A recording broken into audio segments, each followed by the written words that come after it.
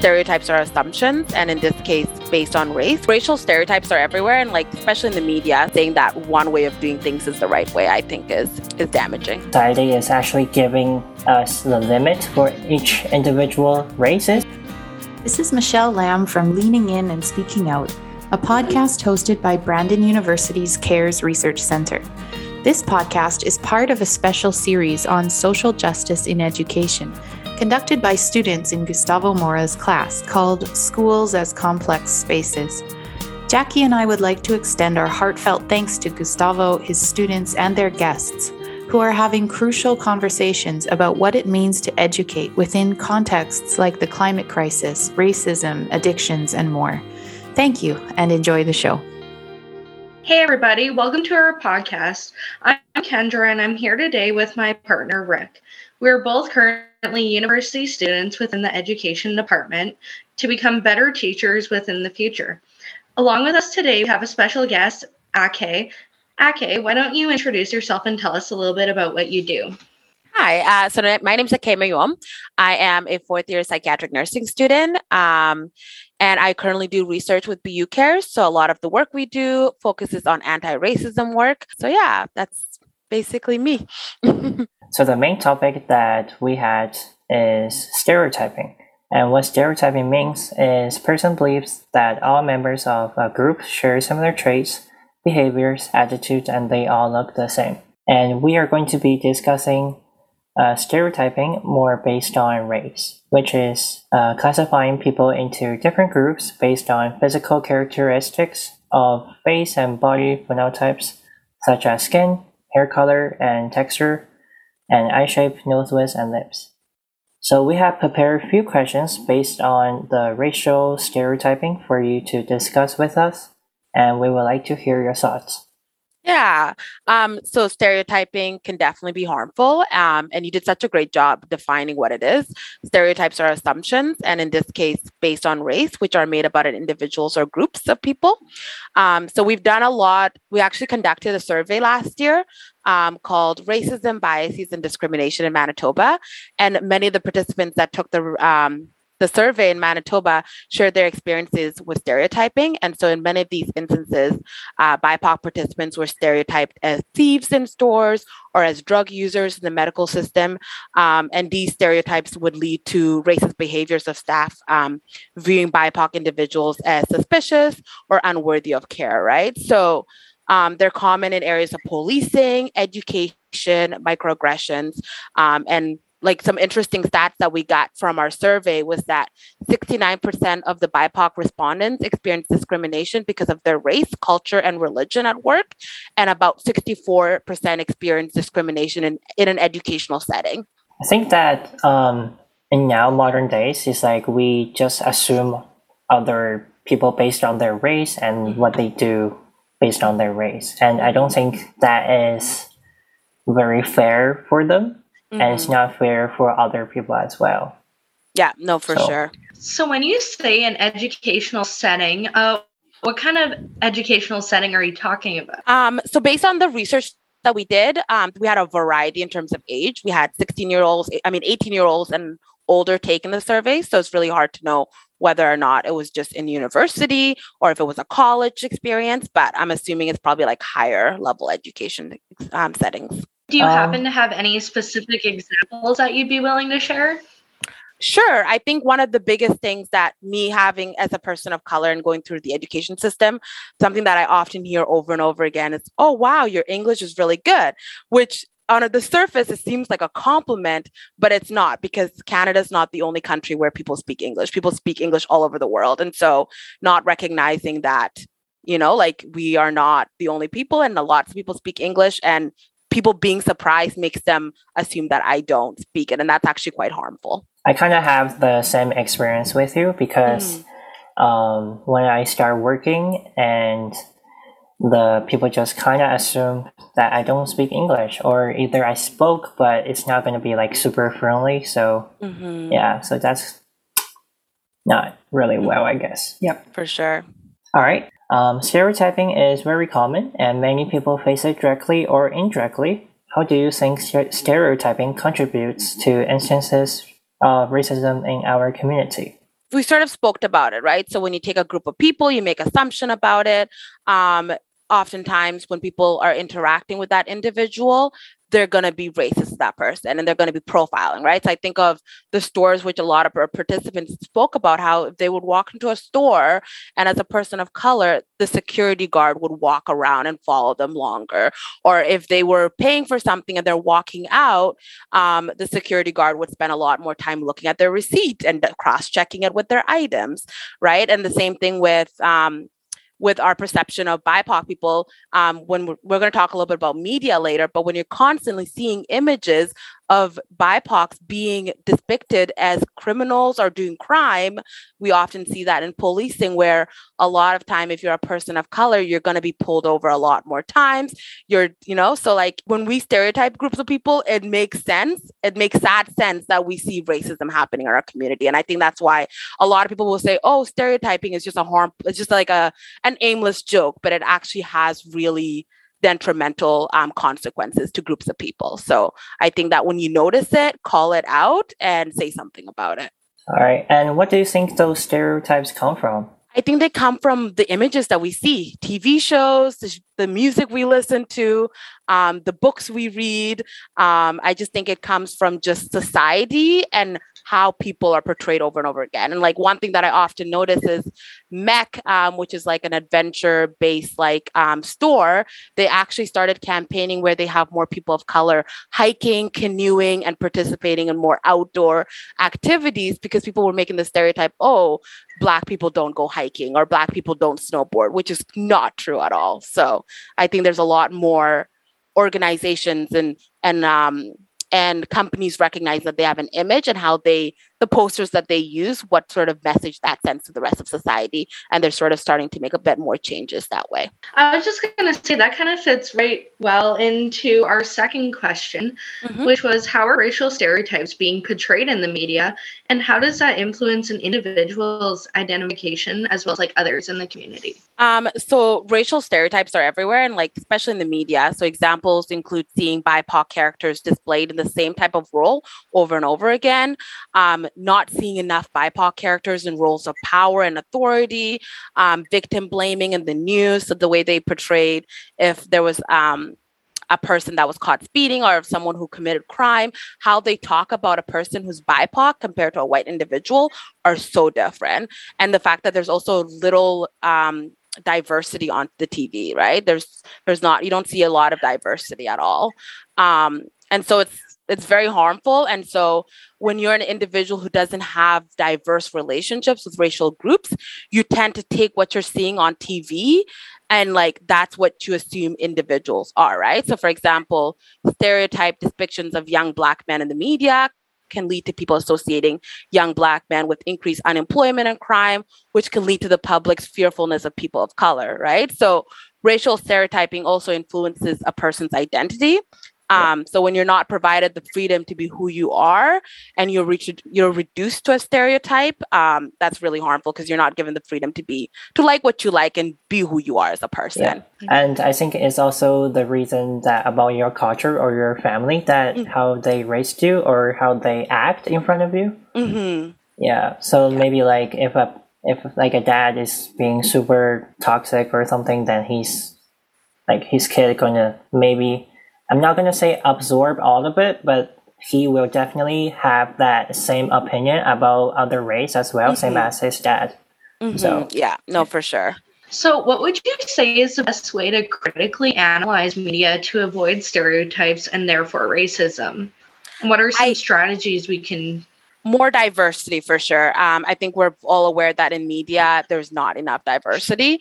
And on top of that, like having more diverse roles, not always portraying one race as doing this, and like just having a lot more variety in the roles that BIPOC people play. So having more BIPOC people being the lead of a movie or the lead of a TV show, that goes a long way. Yeah, I mainly see people of color in movies, there's like just one of them. Is that like tokenism? Yeah, I oftentimes when I think of tokenism is when you have one individual and saying that this person as a Black person can speak for a group of people, right? And so having one person on a TV show, it's basically saying that all BIPOC people are like this one character. So if you have them as playing multiple roles, I think it goes to show that just like not all South Sudanese people, which is the country that I come from, are the same, not all BIPOC people are the same. I think it will be best to make other. Actually, I think we all have like we can see in the society that a stereotyping for for most of the jobs, like you just assume it's a race, like it's like some particular race. Like you don't like. That's a good point. Yeah, you don't like overthinking that. Oh, there will be other race of people is doing this as well. So that also gets ignored by most of the people. And I think that racism become this big in this modern days is also because some people is I'm not gonna say gets targeting, but is they're not all standing up for themselves. It's just one of the two people that is saying those things, and then when some particular race try to fight back, but other races like pushing them back. What are some strategies we can use to move away from having assumptions about people's background? I'm a huge advocate for relationships. I often ask people how many diverse friends you have. And I'm not saying go out there and collect a bunch of diverse friends. They need to be meaningful. They need to be intentional. So I often ask people like, are you creating relationships? Because I feel like the best way to learn is by having relationships. So that's my main one. But of course, education is also really important. But again, you can have all the information and truth in the world and still be racist. So I think that it's important that, you have those relationships and that people who are in positions of power, individuals who are white, recognizing that sometimes you may need to give up your privilege to create space for other people of color who may not have those same privileges as you. And then from the studies that we've done, like we just had a conversation with a bunch of individuals who were participating in boards. And so we were talking about how can we diversify board organizations in Brandon. And that's when they spoke about the importance of giving up space and moving beyond knowing about racism and shifting toward organizational changes. At BU Care, some of the things that we've done is we have educational videos and toolkits on anti-racism. So we have a facilitation guide that organizations can use, that teachers can use in their classrooms. And that's all on our website, completely free. Yeah. And like Michelle also created a board game that educates individuals about refugees and their journey. So games are also a really great way to educate people. It's also a way to facilitate relationships and conversations around a table. So when you think of white privilege, what role does systemic racism play in the naturalization of white privileges?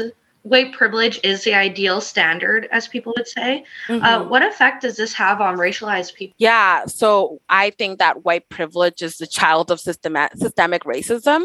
So white supremacy is able to exist because of white privilege and the fact that it leaves it as a living legacy. And so for me, I often say that the fact that we have whiteness as a standard. So like I think of my nursing program, the books that we use, the articles that we use, the sort of props that we use, it's all white standard. It doesn't really leave room for much diversity and for diverse ways of knowing and diverse ways of being. So of course, like white privilege, whiteness, and the fact that we're upholding whiteness definitely plays to othering racialized people, which can also really have impacts on your mental health, and it can lead to emotional distress. And what do you think the benefits or advantage for other race when they see the white privilege is being the standards? Is there any advantage or no? Nope, I don't think that whiteness as a standard has any advantages. I think that when we create rooms for more diverse voices, I think that to me is the advantage, because we have more perspectives, and saying that one way of doing things is the right way, I think is damaging.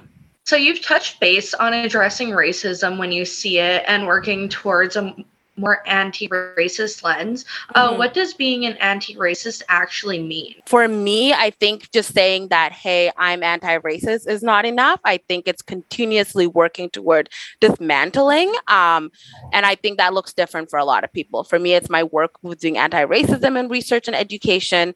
For you, it might be giving up spaces where you hold power. Like maybe you've been on a board for a really long time, perhaps it's stepping away and giving another individual that space to be able to do so. I think it's calling it out when you see it. I think it can look very different, but it's not simply just saying I'm anti-racist. I think it's continually working toward dismantling.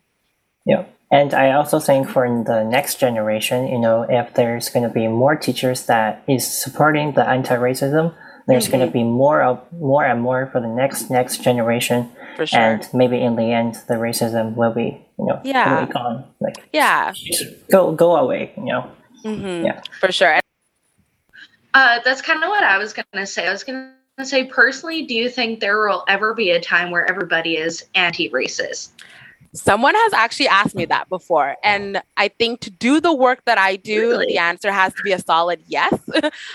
Because if we think that we can never achieve anti-racism or we cannot achieve equality or equity, then why are we doing what we're doing? And I think even if we don't achieve it, it's still worth trying because the benefits completely outweigh the disadvantages. It might change if you tried it, right? Exactly. Yeah. If we don't do anything, then it's going to be like the same as always. So our next couple questions are kind of based off of students within the classroom. So have you ever heard of the achievement gap?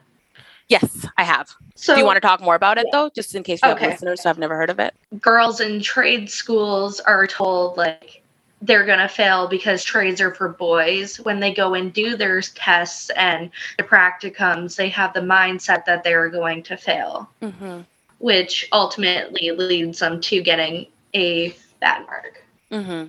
And even I have a personal experience that me personally, I'm not very good at math, but my teacher in high school is actually assuming that I'm good at math. So he was giving me comments that you better get 90s or 95s or 100% on the math test that's coming up. So that also gives me pressure. And I also feel like if I do bad, it's going to be very awkward and very awkward for my race, I guess. Because he just put that a lot of pressure on me. So, No, for sure. Just like assuming that, because you're, from this race, therefore you're going to be good at math, which is, that's not true at all, right? And not giving you this, and perhaps you maybe didn't even help you out even more, give you the supports that you needed just because she assumed, because of his race, he's going to eventually catch up. And that's definitely detrimental. And I think of me being Black, I often think of young Black men who might be in a classroom where, you're assumed you'll be really good at sports, you'll be really good at basketball or soccer, and academia may not be for you, right? And so when you have society telling you that, and you have a teacher who's approaching you with that same mindset, you're going to also start believing it in yourself, right? And you're not going to maybe you might want to go into engineering, or maybe you might want to, try a different career path that doesn't necessarily have to do with sports, or maybe you even want to do both, right? You're not given the space to really explore. Yeah. And I think for every race, we can just do everything that we wanted to do, learn everything that we wanted to learn. And I'm thinking that the society is actually giving us the limit for each individual races so that we cannot do the things that we wanted to do, or if we do it, but they are going to give a lot of comments that we don't want to hear. Yeah, no, for sure. All right. So some races achieve more based on their race, and how does this affect other races of people? I think it oppresses BIPOC peoples, and it also prolongs the myth that we achieve things in life simply because of the efforts and the results of the efforts we put in, and not take into consideration the privileges that we may have.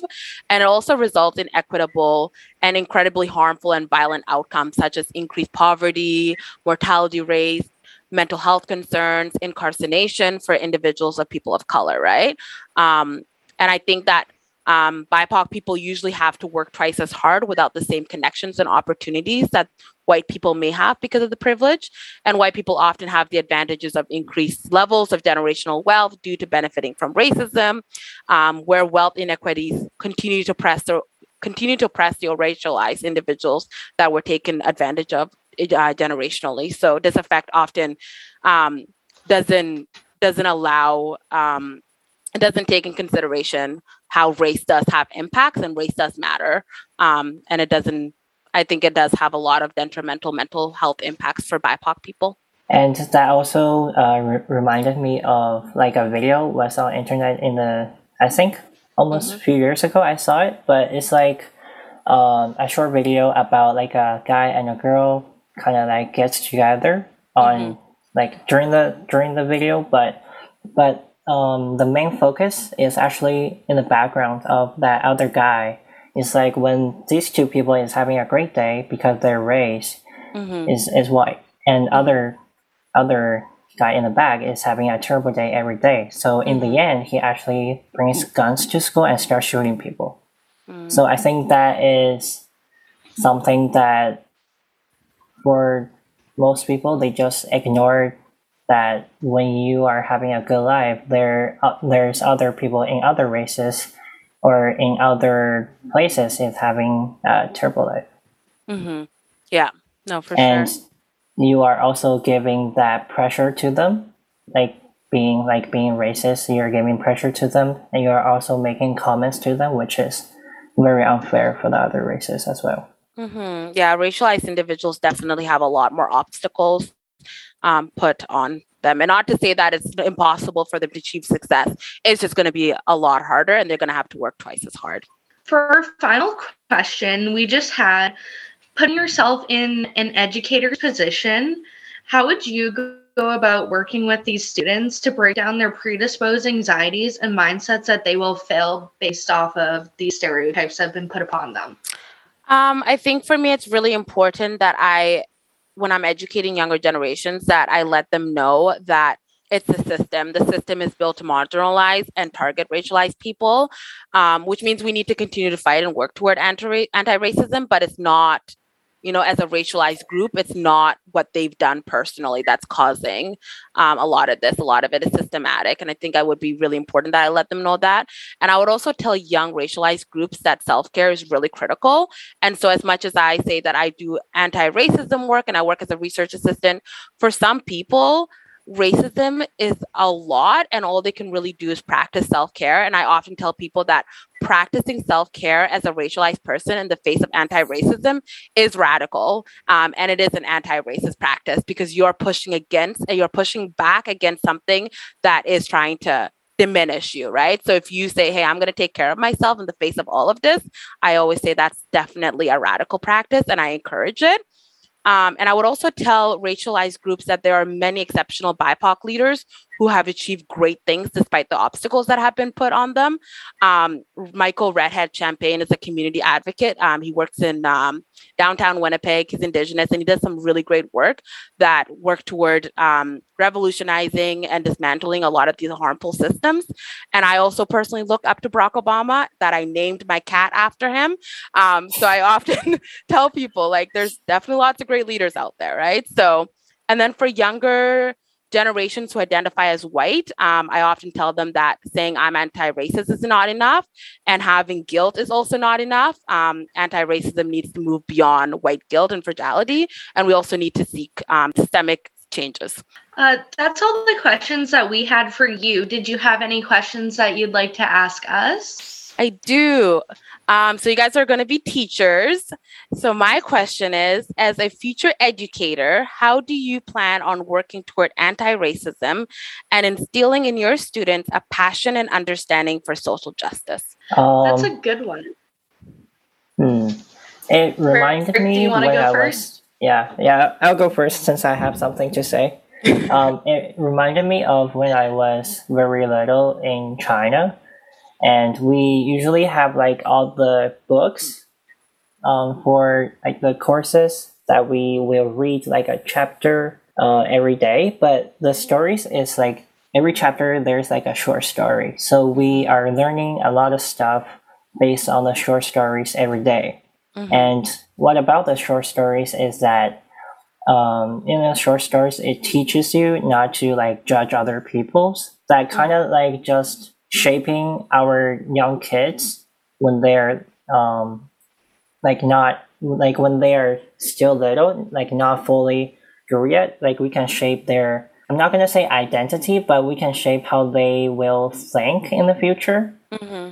Because the less that they are being toxic, I think that we can shape them when they are very young. And as the teacher, I think the teacher did a very good job by doing it this way. And some boys and girls, or like especially the boys, they all like superheroes and stuff. If there's like a story that they're interested and is also teaching themselves, and I think that will really make them like keep that in their mind or their heart. Yeah, I love that. And I think stories are such a great way to connect people. And I think that using storybooks as a way to sort of teach people about social justice and anti-racism is a really great idea. Thanks for sharing. Yeah. Personally, for me, I want to be a teacher for the younger children, so about kindergarten to grade 3. Then they don't exactly understand what's going on in the world, but if I were to work towards a racism-free classroom, I would definitely try to be as proactive as possible and making sure that they all understand what it really means. I would make sure that every student understands they're valued, that no one is valued more or less based off their race, color, or age or gender, and to help the kids understand more of the social justice sides of issues, I would have them keep up with current events, and weekly we would have a class that is solely focused on the up-to-date events and discuss ways to deal with these issues and make sure that they understand what's actually going on. Because a lot of the time when kids go home, they hear their parents talking from their own opinions. So I would try to be unopinionated and just give the facts and make sure they understand everything. Yeah, I like the current events one. I actually had a class that did something a little bit similar to that, where we had to find an article and we had to basically tell the class about it. And then part of it was like creating change. So we had to figure out how we would address the issue and how we would create like kind of community change and then also systemic change. And like I had never spent that much time looking at current events. I definitely learned a lot. So it's a really good idea. Yeah, I kind of got the idea from a previous high school class I took years ago. No, for sure. So what are you doing as a future educator to address your own biases and perceptions of racialized groups? Me personally, I did grow up in a town where there wasn't a lot of other races. It was kind of all just the same Ukrainian kids all together. And there was never really anyone that wasn't just like us. So I think growing up, I had a little bit of a bias that they weren't the same education level. But as I've grown up, I've seen that that's not true. And I definitely try to take a step back every time I get like a thought that I could be like, am I being racist? I stop and I take a step back. Yeah, no, for sure. And I think one thing I always tell people, I'm like, we grow in a world where we see racism left and right through the TV shows we watch and the music that we listen to. So even as a person who may be racialized, I also have racial biases and perceptions, and I always have to catch myself. And I remember we were in a psychology class where there was photos of a bunch of people and we had to decide who would be more likely to commit a crime. And I noticed that I would always click on the white men. And I was like, what? Like I was disgusted with myself. But I recognized that even though I have a father and brothers who I absolutely love, I'm also not exempt to having these biases and perceptions, especially in a split-second decision. So it's really important to always think about what kind of like, how do I look at the world and how do I look at the individuals that I come across and really challenge that, because we're not exempt, regardless of who you are. We are not exempt from having biases. And the important thing is to check them. Yeah. I think it kind of comes naturally with everybody. Some people are just better at filtering it than others, and like taking a step back and trying to fight the automatic biases that come up. Yeah, no, for sure. Rick? I actually have, I don't think it's an answer to this question, but when you were mentioning about question 2, that I was thinking that I had a dream that I got pulled over because of my race, and it was like my first speeding ticket, so I was crying so hard. Yeah. Rick, I guess this is a question for you. As a racialized educator, how are you practicing self-care in the face of racism? If you've ever experienced racism, how have you taken care of yourself? I actually did in the past, but so the first time I did not really fight back. I kind of just let it go on. But the second time I actually spoke to the teacher, and the teacher kind of kicked them out of the class. So it really depends on the situation. If there's like a higher level person around you that can control the situation, then I think you should definitely go to that person. If not, then I guess you just be yourself, like stand up for yourself. I think so. Yeah. That's good. Thanks, Rick. Thank you so much again for joining us today. I definitely learned a lot. For sure. Thanks for having me. You've been listening to Leaning In and Speaking Out, a Research Connection podcast from Brandon University.